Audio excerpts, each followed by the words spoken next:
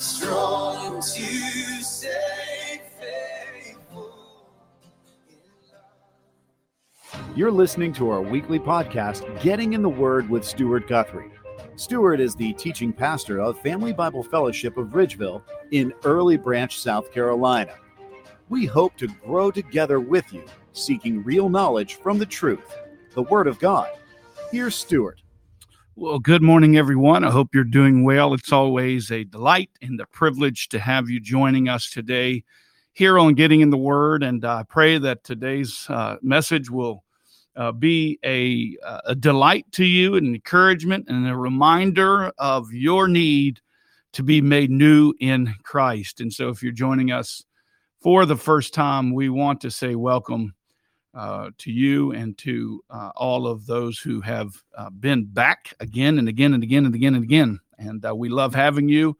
It's always a true blessing. So thank you for being here. And we pray today will be a wonderful time for you to grow in the grace, in the knowledge of Christ as we open the Word of God as always, thus the title, Getting in the Word. And so let us do that very thing this morning. Father, we thank you for today. We thank you for the privilege and the opportunity that we have to be here, to fellowship together, to open your Word together, and to be encouraged by your Word. And so I pray that we will certainly be blessed, that we will certainly be sanctified, grown more into the image of your Son, Jesus Christ. And so I pray today for each one here, their circumstances in their life, whatever that may be, God, that you would comfort them with your word, that you would surround them and encourage them, that they might be changed as they come today.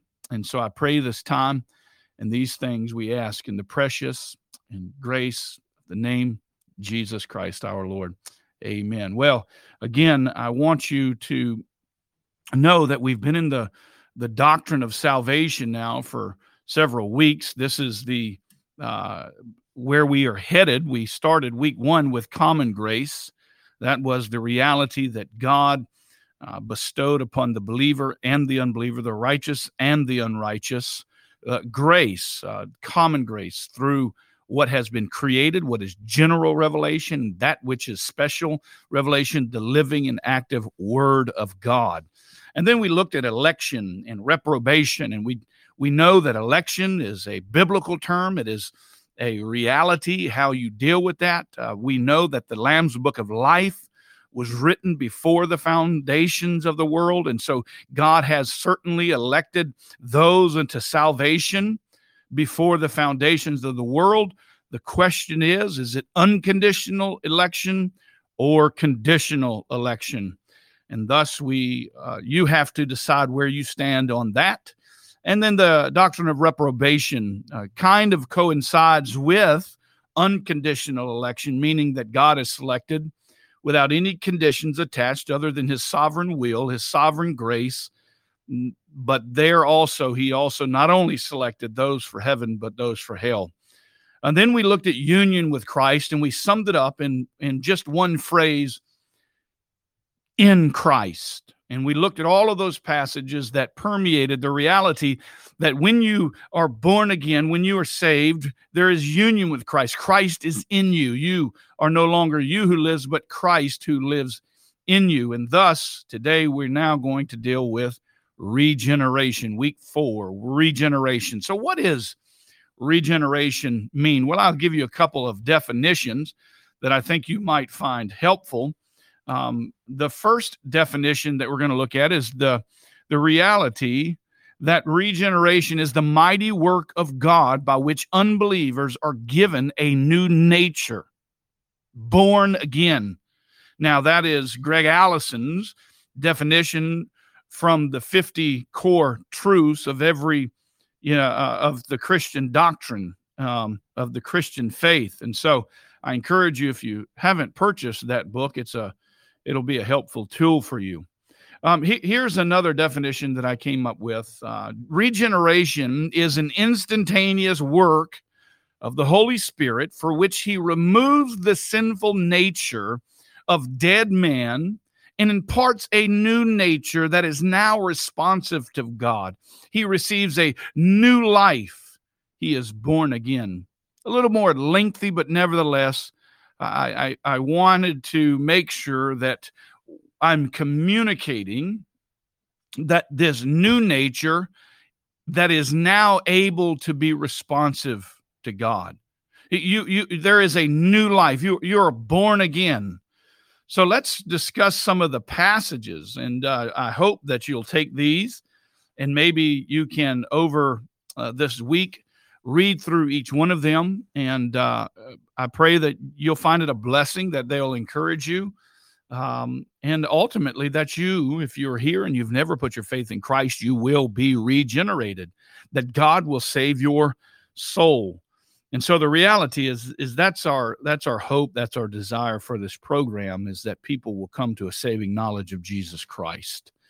So understanding the idea of regeneration, how are you regenerated? Well, number one, you're regenerated by God. We see in John, flipping your Bibles to John, and we'll look at chapter 1, verse 13. Regeneration is an act of Almighty God. He says this in verse 13. I'll start in 12. But as many as received him, to them he gave the right to become children of God, even to those who believe in his name.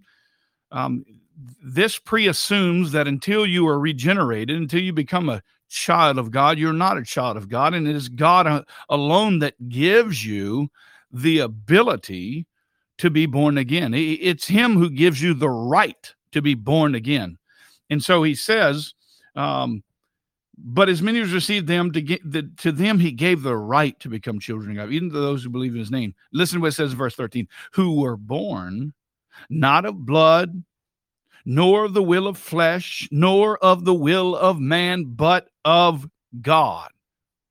Guys, regeneration does not take place because you have done some good deed or you have been a good person. No, that's not how this thing works. God is a God who saves. God is a God who delivers. God is a God from beginning to end that is the author and perfecter of salvation. And he is the one who grants new life. It is by God that you are regenerated. So how else are we regenerated? Well, we're not only regenerated by God, as we see in John 1:13, but we are regenerated by the Spirit of God. We see that in Titus chapter 3, and if you know me, you know that's my favorite verse in all the Bible, so let's turn there. Titus 3:5. Listen to what it says. But when the kindness of God, our Savior, and his love for mankind appeared, he saved us. Who saved us? He saved us. Not on the basis of deeds which we've done in righteousness. That means, guys, your good works don't save you. Your deeds don't save you. They don't even help save you. They're simply a byproduct of your salvation if you're truly born again. But according, he says, to his mercy. It was God's mercy. And then he says, by the washing of regeneration. There's our word. And renewing by the Holy Spirit. There is that death to life, from the power of Satan to God, transformation that takes place when we think about the word regeneration. It ought to be like a light bulb. It was off and now it's on. It was dead, now it was alive. It's like Lazarus in the tomb. He was dead, and they said, Lord, by now he stinketh. And the Lord said, Lazarus, come forth. Boom, regenerated life. And this, my friends, is not only an act by the will of God, but by the Spirit of God. The Holy Spirit breathes life.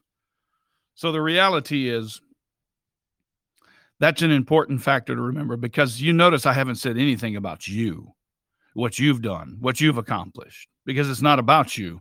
This cultural Christianity of the day, we've made it about us, but nevertheless, it isn't about us. But you may be asking, well, is it necessary to be regeneration? Well, yeah, it's very necessary to be regenerated if you want to live in the presence of Almighty God for eternity. The question isn't, do you want to live for eternity? Everybody will live for eternity. The question is, where will you live? Here's the reality. When you look at a dead person in the casket, there's a shell. The soul is gone. There's a shell. The question is heaven or hell. That's what we should be concerned about. So must we be born again? Yes. John chapter 3, verse 3 says, Jesus answered them, truly, truly, I say to you, unless one is born again, he cannot see the kingdom of God. That's important. That is vital. So how is one regenerated? If we must be regenerated, then how is one? Well, by the word of God. Romans chapter 10, flip over there. That'll be a great verse for us to consider. Romans chapter 10. I have to be careful not to preach too loud or too long because I have a funeral and I won't have voice. Romans chapter 10, verse 17 says, so faith comes from hearing, and hearing the word of Christ. Guys, listen. This idea that you can have some church service, that you can have some revival, that you can have some kind of national turnaround apart from the living and active word of God regenerating the soul is a facade. It is an image on the horizon that seems to be delightful, but as you approach it, you never can accomplish it. It's like the cheese that's dangled in front of a rat that's running on the wheel. He runs and runs and runs until he grows weary. Listen, if you think for a second this world would be turned around without the regenerated hearts, and by the power of God, through the power of the Spirit, in connection with God's living and active word, you are sadly mistaken. You can talk about the vibrations. You can talk about the megahertz. You can talk about the positive influence and the power of words. But let me remind you about the power of the word. The living word of God is what transforms lives. And if we want change in this world, then we must preach the word of God, for it is the power to save. So what should be the effect of regeneration? Well, if you are regenerated by God, by the Spirit, through his word, you are born again because you must be. What should be the effect? Well, the Bible says you are made new. Can I ask you an honest question this morning? Are you a new creation in Christ? Or are you one who claims Christ, yet continually walking in your sin? Are you continually, habitually not changed by the fact your words speak, your deeds speak louder than your words? Because I am reminded here in 2 Corinthians chapter 5, verse 17, therefore, if anyone is in Christ, he is a new creature. The old things have passed away. Behold, the new have come. You must be reborn. You must be regenerated, my friend. You say, Pastor, I am. I say, okay, well, is there change? Well, not really. Well, there must be. If I was late to my funeral today and I approached him and I said, I'm really sorry I'm late. I got a flat tire and I stepped out in the street and a semi truck hit me as I was changing the tire and all the lug nuts scattered everywhere. He must have been traveling 55 miles an hour and he hit me head on. So I had to get up and dress myself off and then I had to get all my lug nuts that were scattered all over the place and put my tire on and then I had to make it here. So I apologize for me. They would look at me like I was a lying fool. Why? Because the reality is this: if I would have genuinely been hit by a semi truck, there would have absolutely been physical change. Well, let me tell you this: if God, the one who created life, the one who breathed into your nostrils the breath of life, the one who warned from the day you eat, you will surely die, and humanity began to die. If he has made you new, if you are regenerated, if you are born again, if you are made new, there will be change, because he is Almighty God, and he who began a good work will see it to completion. So let not this modern day easy believism with no heart change, no life change, no effect be covered up and hidden, buried, because it is dead. Faith without works, without change, my friends, is dead. Ephesians chapter 2, verse 5, we are reminded, but God, being rich in mercy because of his great love with which he loved us, even when we were dead in our trespasses and sins, made us alive together with Christ. By grace you have been saved. It is a work of God, isn't it? It is a work of God, and when God changes you, you are genuinely changed, my friends. Colossians chapter 2, verse 13 reminds us that when you were dead in your trespasses and sins, in the uncircumcision of your flesh, he made you alive together with him, having forgiven us all of our transgressions, having canceled out our certificate of debt, consisting of the decrees against us, which was hostile to us. And he has taken it out of the way, having nailed it to a cross. The cross. We need to memorize that verse, my friends, because so many in their day are struggling. Oh, I lived a bad life. I did this when I was a young person, or I sinned. No. Read that verse over and over and over until it confirms to you that you have been set free. You are no longer under the bondage of sin. You are no longer captivated by your past, because while you're regenerated, you're made new. And that's important to be reminded of. So listen, the effects of your regeneration is that you are a new creation in Christ. So when you're born again and the Lord saves you, the reality is, my friends, you are new. You are made new. So how should regeneration change? How should regeneration change your life? Well, my friends, listen, because you are new, because you are connected to the vine. You are the vine, he is the branch. I'm the vine, you are the branch, sorry. You should be bearing fruit. You need to be having a fruitful life in Christ. Well, you say, Pastor, I just prayed a prayer and I feel saved, but I don't really do anything for the Lord. No. The Bible says you will know them by their fruits. What kind of fruit are you producing as a, quote, Christian? What kind of fruit are you producing? 1 John chapter 2, verse 29 says, if you know that he is righteous, you know that everyone also who practices righteousness is born of him.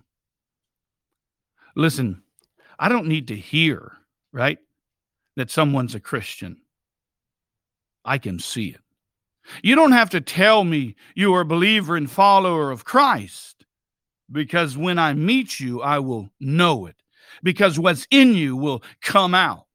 And that's the reality of bearing fruit. You will know them by their fruit. If somebody doesn't know that you have a relationship with Christ, they don't know that you're born again, that you are regenerated, that Jesus Christ is indwelling in you because you have a union with Christ. Let me tell you, my friend, you may have nothing. Because an inward profession always results in outward confession. You should be bearing fruit. It's important. Philippians reminds us here in chapter 2, verse 13, when it says, so then, my beloved, just as you've always obeyed, not only in my presence, but how much more in my absence, work out your salvation with fear and trembling, for it is God who is at work in you, both to will and to work for his good pleasures. If the creator of the universe is in you and he is at work in you, you can't help but bear fruit. Your own fruit should testify to your conscience that you are truly born again. Because let me tell you what the biggest lie the devil has sold to American people is that they've prayed a prayer and they're saved. Listen, if there is no fruit, there is no root. And if there is no root, it is dead. So let me ask you a question. Are you bearing fruit? Listen, when you become saved, when you become regenerated, you become powerfully determined. Why? Because you have been regenerated. And regeneration is to be defined as a new start, as a new inclination toward holiness by the Holy Spirit. Colossians 1:21 and 22, although you were previously alienated and hostile in attitude, engaged in evil deeds, yet he has now reconciled you in his body of flesh through death in order to present you before him holy and blameless beyond reproach. So we once were this, and now, because of our faith in Christ and our union with Christ and our regeneration, we are now this. We are a new creation in Christ. The old has passed away. Behold, the new has come. Listen, the Reformed theologist, the Calvinist theology holds that regeneration precedes conversion. Arminian theology maintains that conversion precedes regeneration. Calvinian theology holds the idea that both faith, conversion, regeneration, and the indwelling of the Holy Spirit happen all simultaneously. Another word, when you put your faith in Christ, it is an immediate change. God saves you. He lives in you. He regenerates you. All of it happens inherently in the moment you put your faith in Christ. Another word for regeneration is rebirth. It sheds light on the idea that you must be born again. Our rebirth, listen, is different from our first birth. When we were conceived physically, we inherited our sin nature, right? We see that in Romans 5:12. Therefore, just as through one man sin entered into the world and death through sin, so death spread to all mankind because all have sinned. Every single one in the sound of my voice, for however long this is out there, you are a sinner in need of God's grace. And if you die in that state, the Bible says in Isaiah 59:2, your sins have made a separation between you and your God. And you, like Adam and Eve, were told, unless corrected, you would die eternally, physically, spiritually separated from God in eternity in a place called hell. So let me ask you a question. Have you repented of your sins? Have you turned to God and believed the gospel? Listen, regeneration deals with transfer. The new birth is a spiritual, holy, and heavenly birth that results in our being made alive spiritually. Man in his natural state, dead in their trespasses and sins. Listen, until he is made alive, regenerated by Christ, he is spiritually dead. And you must be regenerated. This happens when you place your faith in Christ. What's preventing you today from putting your faith in Jesus? He hit the bullseye. He never sinned. He was sinless, and he died in your place that you might have life. And the Bible says, for whoever will call upon in the name of the Lord Jesus Christ shall be saved. What are you waiting for? There's no promise for tomorrow. Death is on the hunt, my friends, and it has no respecter of persons. It will kill you. And where you stand in the midst of eternity will be determined of how you deal with the gospel. Because the Bible says in 2 Thessalonians 1:8-9, I think, that he will be dealing out retribution to those who do not believe God or do not obey the gospel of the Lord Jesus Christ. The word regeneration is used only twice in the Bible. We see it in Titus 3:5, where it refers to the new birth. He saved us not on the basis of deeds which we've done in righteousness, but according to the mercy, washing of regeneration, and renewing of the Holy Spirit.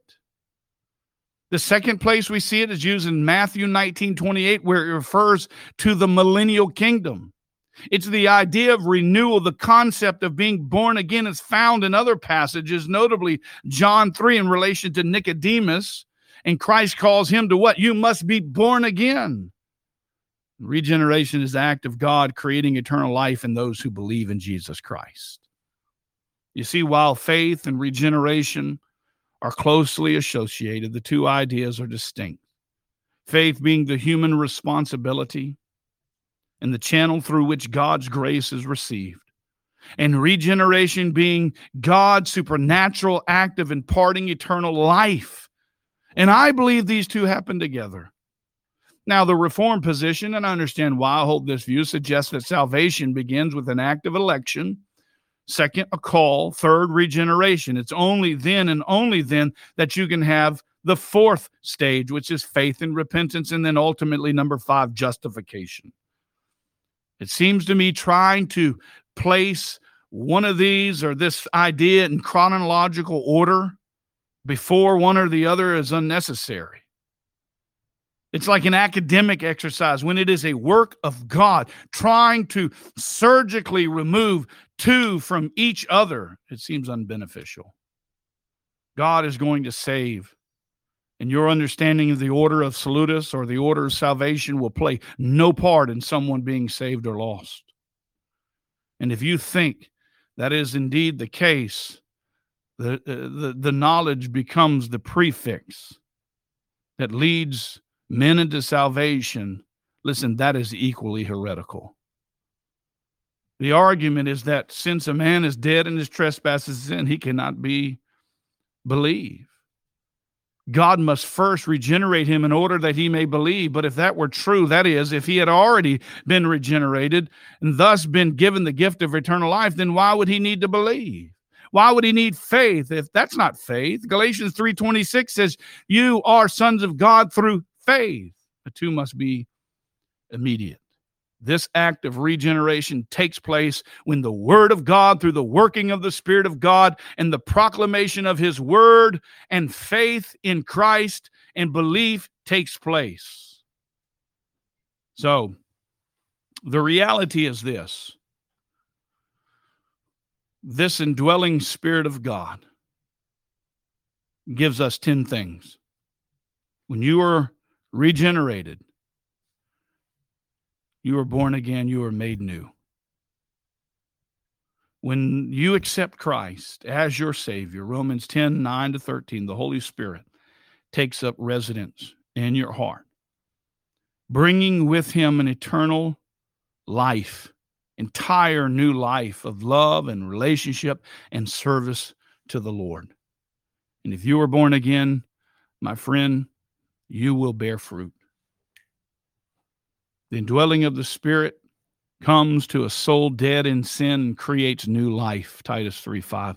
The indwelling Spirit confirms to the believer that he belongs to the Lord and that he is an heir of God and a fellow heir with Christ, Romans 8:15-17. The indwelling Spirit, my friend, installs the new believer as a member of Christ's universal church.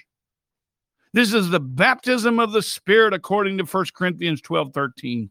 The indwelling Spirit gives spiritual gifts to the believer for the edification of the church and to serve the Lord effectively for his glory, 1 Corinthians 12:11. The indwelling of the Spirit, listen, helps the believer understand and apply the Scriptures to his daily life, 1 Corinthians 2:12.